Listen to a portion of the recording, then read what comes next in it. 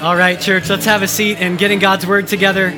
Matthew 21, 23 through 46 is our passage this morning, and thankful to be able to open God's word with one another today. The title of the sermon is Worthy Authority, Worthy Authority. And as we get started, I need to share something with you. Last night, an authority shift occurred in my home.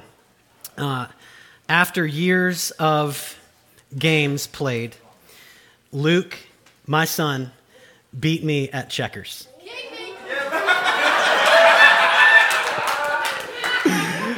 This is great. Just yelled "King me." That's awesome. There's a new sheriff in town, and I am officially retiring. Good job, Luke. Good job. Proud of you, buddy. People are clapping for you, man.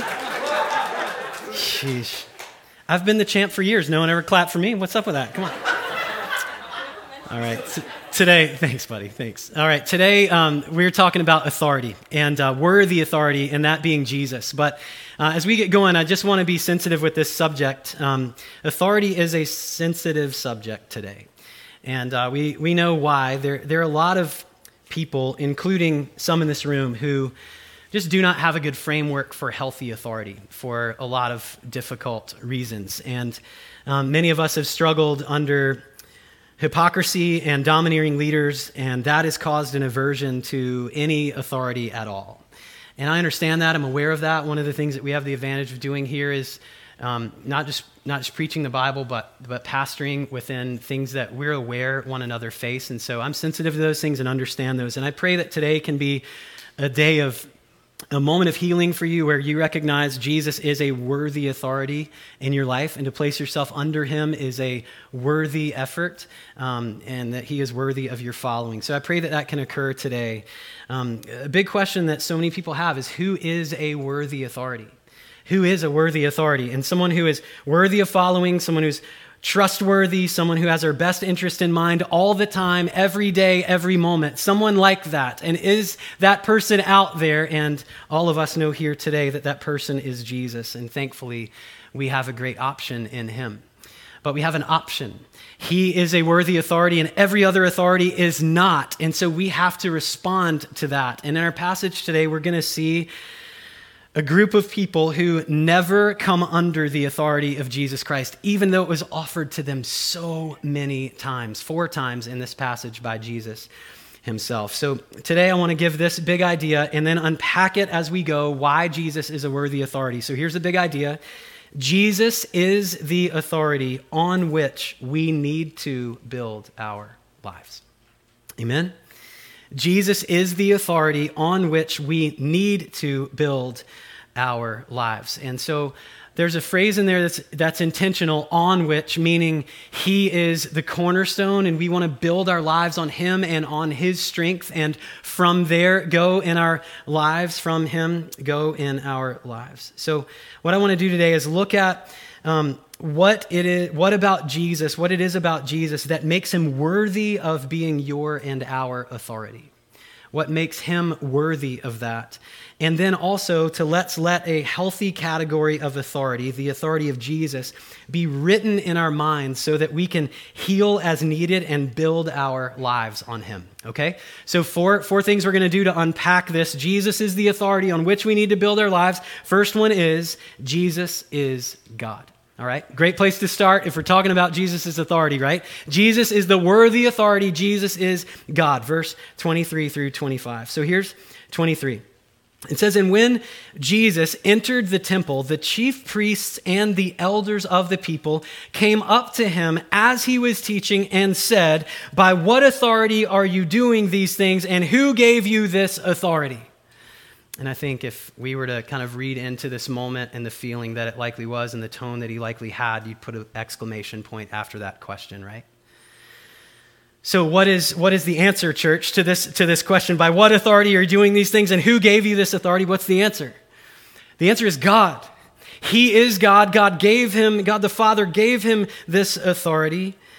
And so why were the religious leaders not okay with his authority? Because Jesus would rearrange their org chart, and they knew it. Jesus would rearrange their org chart, and he was coming to them mercifully, humbly, recognizing that he's the leader and they needed to place themselves under him. But what had happened is they'd promoted themselves above being God. I'm sorry, I said that wrong. They'd promoted themselves above being under God. And so in the past, what had happened is the Old Testament, God sets things up and then he gives these leaders to lead in his tabernacle, in his temple, and they were under God. They're following God's law. They're following the plays that God had given them and all the sacrificial system, all of those things. But over time, they fell in love with leadership of the temple, leadership of all of that worship, rather than being under the Lord himself, who is the leader. So they'd promoted themselves above being under God. And they'd grown cold by wanting to be leaders without Jesus' lordship. So I want to ask some questions just as we get going in this passage. Do y'all know what is really, really dangerous? It's any leader without the Lord Jesus. It's really, really dangerous. So questions. Men, is Jesus your authority or is it you? And women, is Jesus your authority or is it you? And husbands, does your wife follow you as you follow Jesus? Meaning Jesus is your authority, as Ephesians 5 says. And then dads, do your kids see you following Jesus as Lord, or is Jesus on your sideline? Like as we read this passage, I don't want us to just think like, man, the chief priests and the elders, they missed it. Jesus was right there. I can't believe they did this. I want us to apply this. I want us to apply this to ourselves. Everyone in this room, we all have the option of letting Jesus be our authority or us be an authority or someone else be an authority or something be an authority. And the impact of this passage for us is that Jesus can be our worthy authority.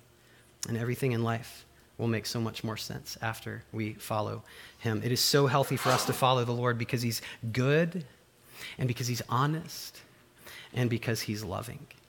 All right, so that's just verse 23. Let's go to 24 through 25. So here's the interaction. Back to it. Jesus answered them, I also will ask you one question. And if you tell me the answer, then I also will tell you by what authority I do these things. The baptism of John, from where did it come? From heaven or from man?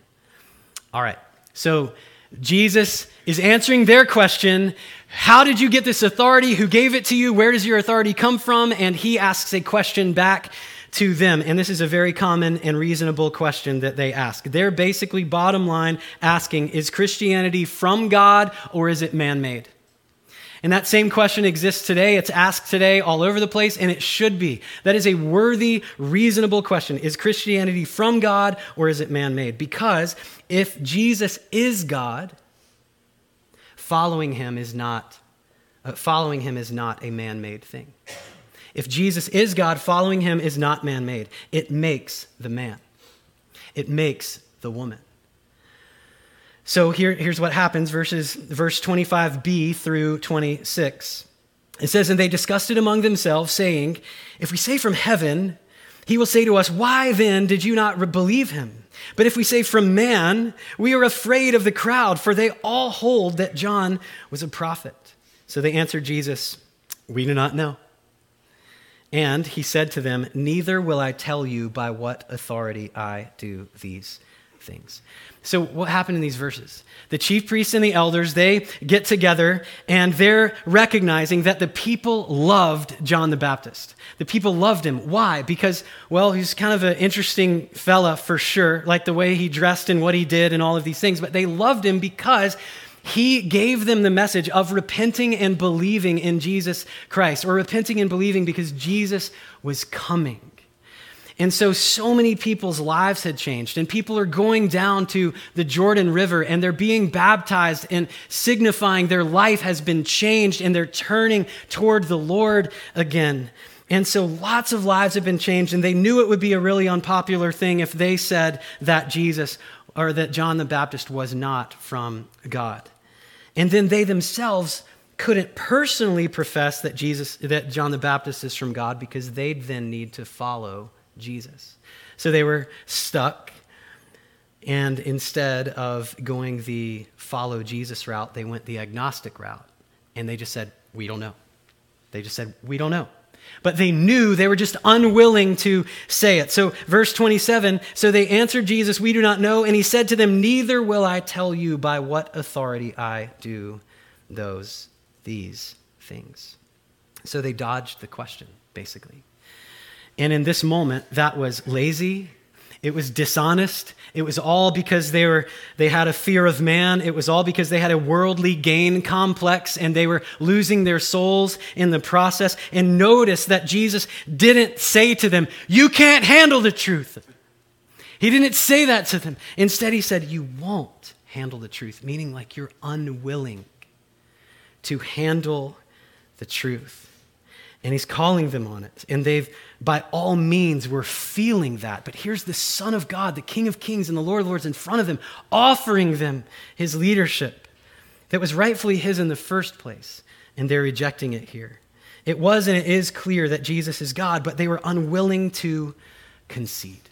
They were unwilling to concede. So Jesus is the authority on which we need to build our lives. Jesus is God. Next one is Jesus saves. All right, if Jesus is God, by all means, he's worthy of us building our lives on him. And he saves, so by all means, let's build our lives on him, right? Here's the second paragraph of this passage. In all four of these paragraphs today, the conversation is between the chief priests and the elders and Jesus. That's why we're kind of going through it as a unit today. So next, Jesus saves, 28 through 32.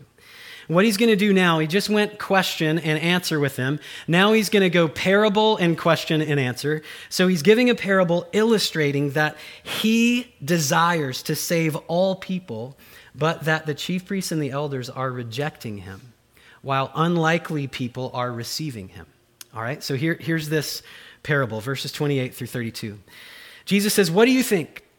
A man had 2 sons, and he went to the first and said, son, go and work in the vineyard today. And he answered, I will not, but afterward he changed his mind and went. And he went to the other son and said the same. And he answered, I go, sir, but did not go. Which of the 2 did the will of the Father?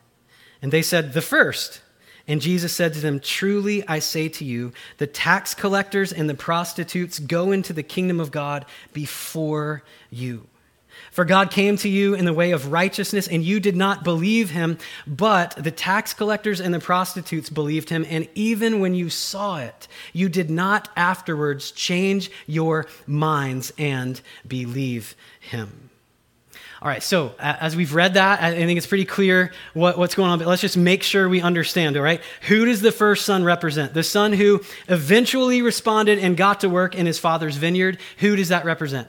It represents the tax collectors. It represents the prostitute, aka sinners who recognize their need and place their faith in Jesus for forgiveness. That's who that illustrates, all right? And what I find interesting is at first they didn't do it. And that just represents doubt. It represents a little bit of hesitation. It represents thoughtfulness. Is Jesus worthy? And I love that Jesus has that pause in here.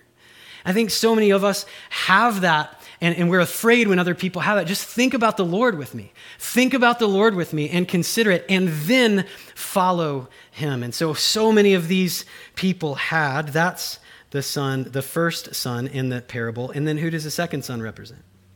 It's the son who is all talk but no walk, right? It's the chief priests and the elders.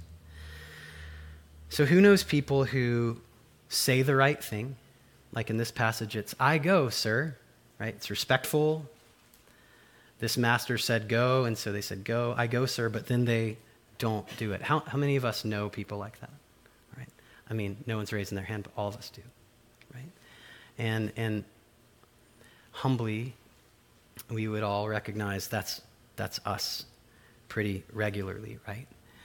We say things, and we say even the right thing, but we don't necessarily follow through with it. And Jesus is pointing out that's these chief priests and elders here, right? There are many people in our world today. There's many people in our city. There's many people in our walks in life that are hearers of God's word, but not doers. And we say like they're all talky, no walky, right?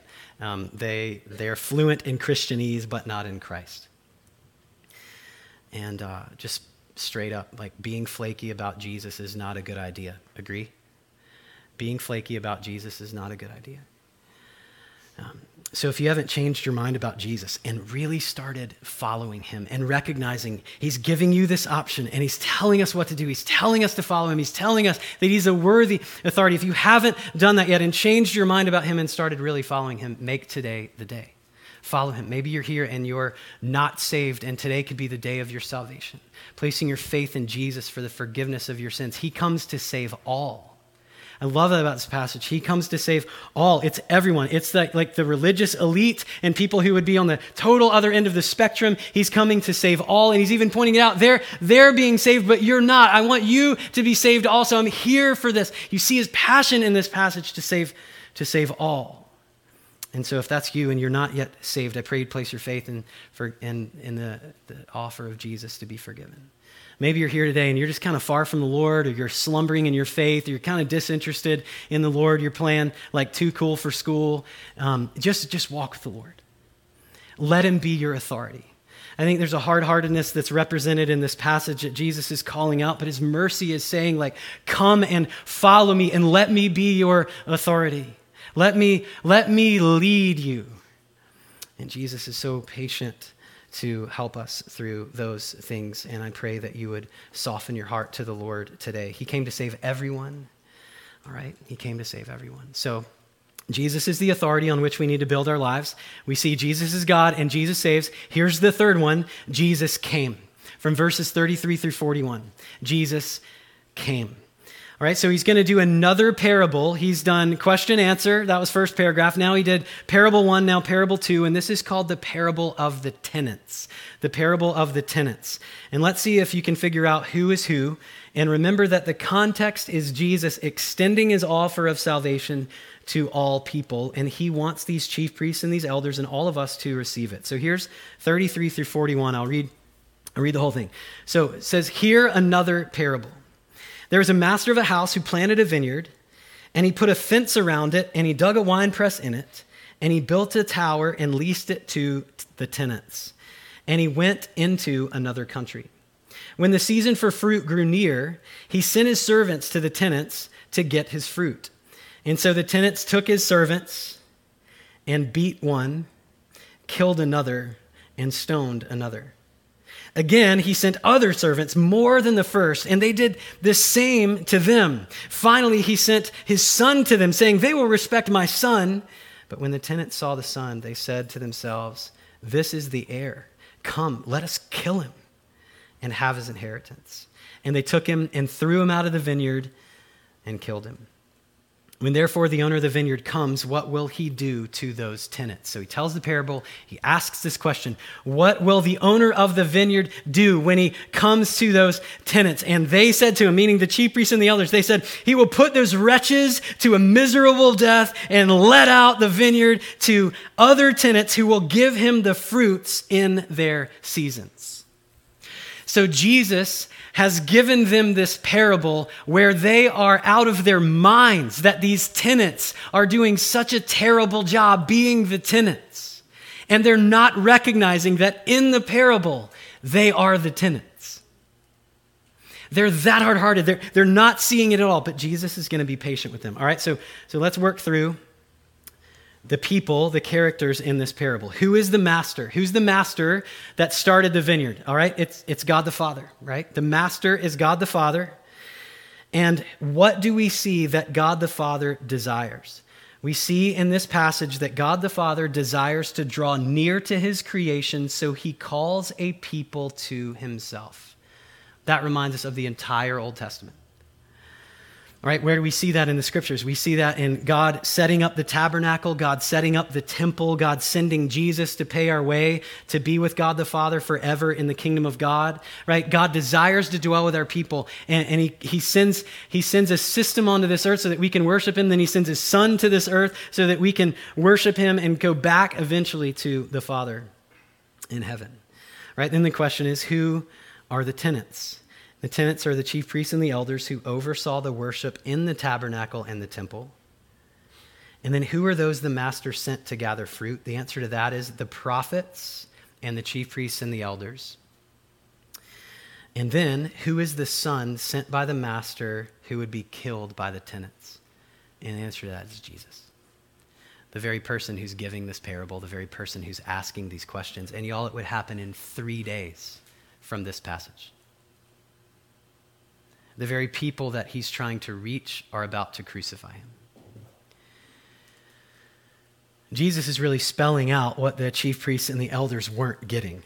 He's basically saying to them, you are living this parable and the master ain't you, right? And he's spelling that out to them, and they're thinking that they're the master, and they're thinking that they're not the tenants. And we see really clearly that they had promoted themselves above God. And Jesus is calling that out, and they're still not seeing it. So I want us to capture, we talk about the mercy of God a lot and his relentless love for us. I just want you to see that in this passage and feel that. In the midst of all of this is the assertion of the relentlessness of Jesus to save them. Do y'all see that? Like he's giving question and answer, then he's given him parable 1, now parable 2. He loves everyone. He wants everyone to come to faith in him. No matter how hard-headed or hard-hearted you are or soft-hearted, he wants you to come to faith. No matter your background, no matter your present, he wants you to come to faith. And he's relentless about it, and he's interacting with people, and he's knocking on your door, and he wants you to open it to him. God sets things up so that we can know him. He sent prophets. He sent Jesus. God really loves us. He really loves us. He always has. He always will. And I pray that you're feeling this in this passage. So we see that Jesus' authority is not domineering in this passage at all. He's not like iron fisting them at all. He's interacting with them. He's trying to win them to himself. He's trying to help them understand who he is, so that they can make a decision and place their faith in him as their authority.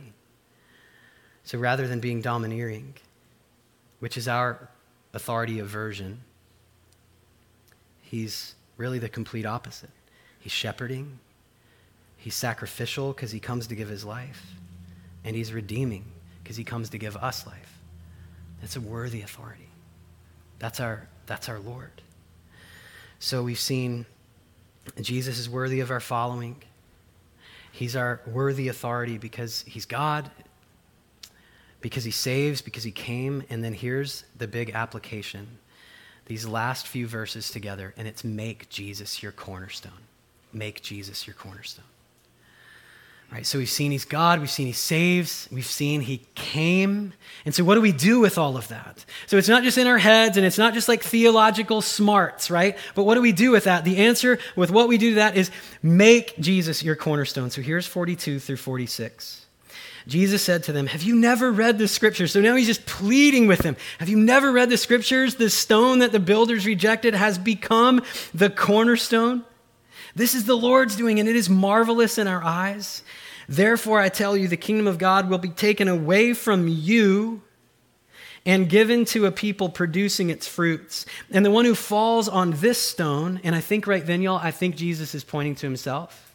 The one who falls on this stone will be broken to pieces, and when it falls on anyone, it will crush him. When the chief priests and the Pharisees heard his parables, they perceived that he was speaking about them. And we're like, oh, they're getting it a little bit. Like the hard heart is softening, and the hard head is softening, and the light is starting to shine. But look at verse 46. And although they were seeking to arrest him, they feared the crowds because they held him to be a prophet. They wanted to retain their positions. They didn't like that a new sheriff was in town.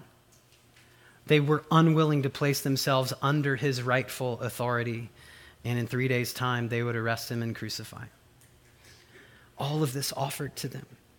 All right, so Jesus quoted, verse 42, he quoted Psalm 118, 22 and 23, one of the most popular passages in the scripture, one of the most important in the scripture as well. And those verses are about Jesus being the cornerstone and the chief priests and elders and all of those who are rejecting him as their foundation.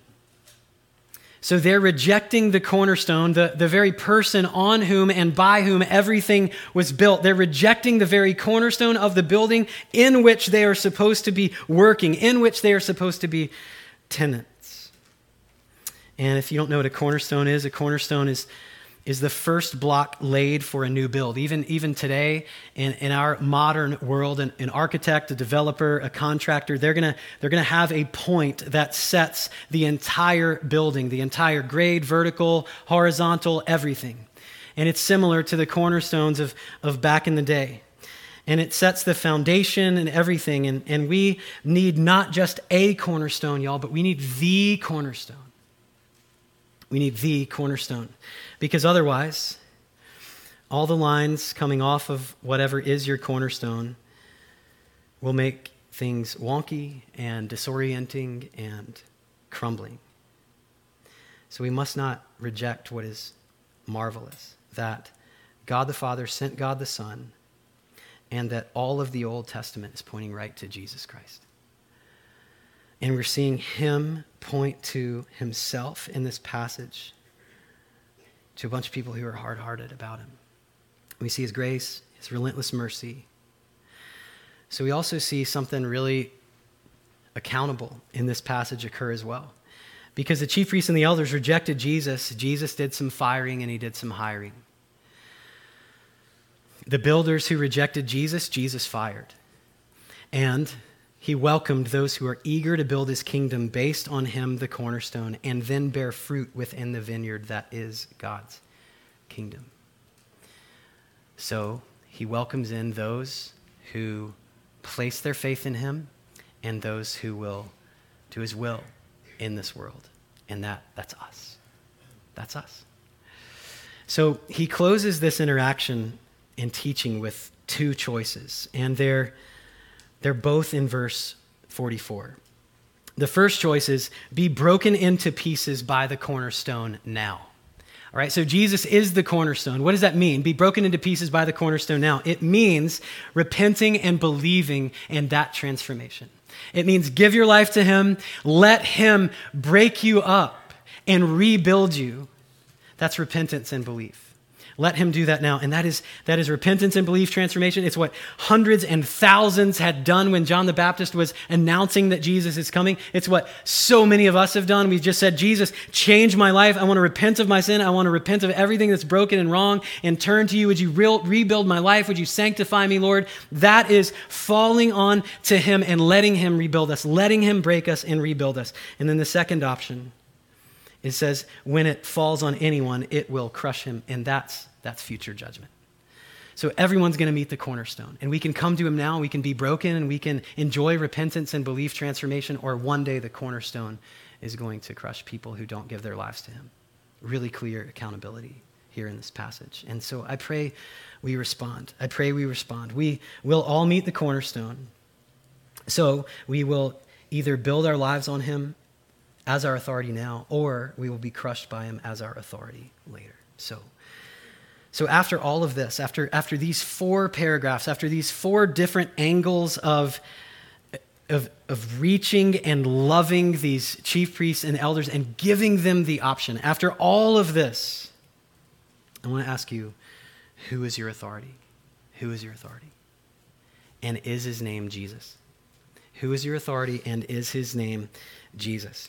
And then, not just having like, yes, sir, sort of authority answer to the question, like, yeah, he's my authority, but like, why is he worthy of being your authority? And have that and recognize it's because he's God, and it's because he came, it's because he loves us, it's because he saves by his authority. Jesus saves by his authority. Jesus can be your cornerstone on which you place your faith and build your life. And I want to give just a few synonyms of cornerstone that exist in God's word, and things with which we're familiar, just to kind of get us toward ascription here, and then I'll pray. So we have cornerstone. Jesus is the rock of ages. Jesus is our firm foundation. He's the same yesterday, today, and tomorrow. Like, he doesn't budge, he doesn't move, and that's good. He's our cornerstone. And what a joy to build our lives on him and not build our lives on shifting sand, right? So let's pray together. Lord Jesus, we thank you for the honesty of this passage, and we thank you for your relentlessness in this passage to bring yourself to the lives of people who so desperately need you, ourselves included, and everyone on this planet. And Jesus, we thank you for the way that you care. We thank you for the way that you love, and we thank you for the way that you, when question and answer doesn't work, you give parables. When that parable doesn't work, you give another parable. When that doesn't work, you give a verse and really clear instruction. And Lord, 4 for 4, our hearts break that the chief priests and the elders didn't respond. And so God, I praise you that the vast majority of people in this room have responded to you, and you're the cornerstone, and that's awesome. And we build our lives on you, and we place our faith on you, and all of our angles and lines come from you and who you are, and that is wonderful, and it's so rebuilding. We thank you for new life. So God, help us to live under your authority and to love it. God, would you be glorified by the way that we follow you and by the way that we recognize your authority is worthy. You are God. You save. You came. And you're our cornerstone. And so, God, we praise you for that. And Lord, I ask anybody here that doesn't have their faith in you, I pray they would place it in you right now for the forgiveness of their sins. And God, anyone here today who is far from you, who is an authority unto themselves, that they would place themselves under you and get healthy in that regard. God, all of us would understand you are a worthy authority and that we love you so much. And we pray these things in Jesus' name and by the power of your Spirit.